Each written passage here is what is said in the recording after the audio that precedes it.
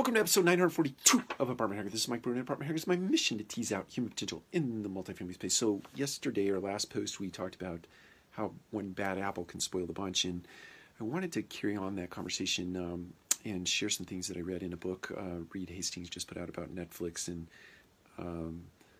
then a chapter that describes a density of talent, or in other words, putting together a lot of really good talent in order to achieve really good outcomes. And one of the things he talks about when you don't focus on putting good talent in place, or you let one bad apple spoil the bunch, there are 4 or 5 knock-on effects that you get from that. One is that if you keep those individuals around, they really sap your energy, the energy that you would otherwise use to invest in top-tier talent.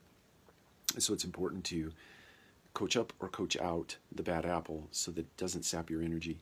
The other is to reduces the quality of discussion. So when you get in a meeting, whether it be your daily huddle or your weekly meetings, your quarterly planning sessions, this person tends to suck a lot of energy out of that room because they tend to focus, they major in the minors, and they focus on things that aren't germane to the conversation or things that take away from creating synergy and collaboration. The other thing is people tend to start to figure out how to work around that individual, and they leave them out of key conversations. They leave them out of key decision-making opportunities because it's just not worth it to try to work with them.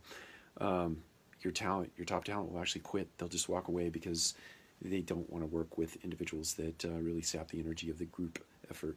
And then finally, you put your leadership in question, in the sense that people who make observation of you not making a decision to carry through with coaching up or coaching out an individual that is not pulling their weight, or is that bad apple that spoils the punch, then you've undermined your ability to lead, your ability to manage. So it's important that you take care of those bad apples. Take care. We'll talk to you again soon.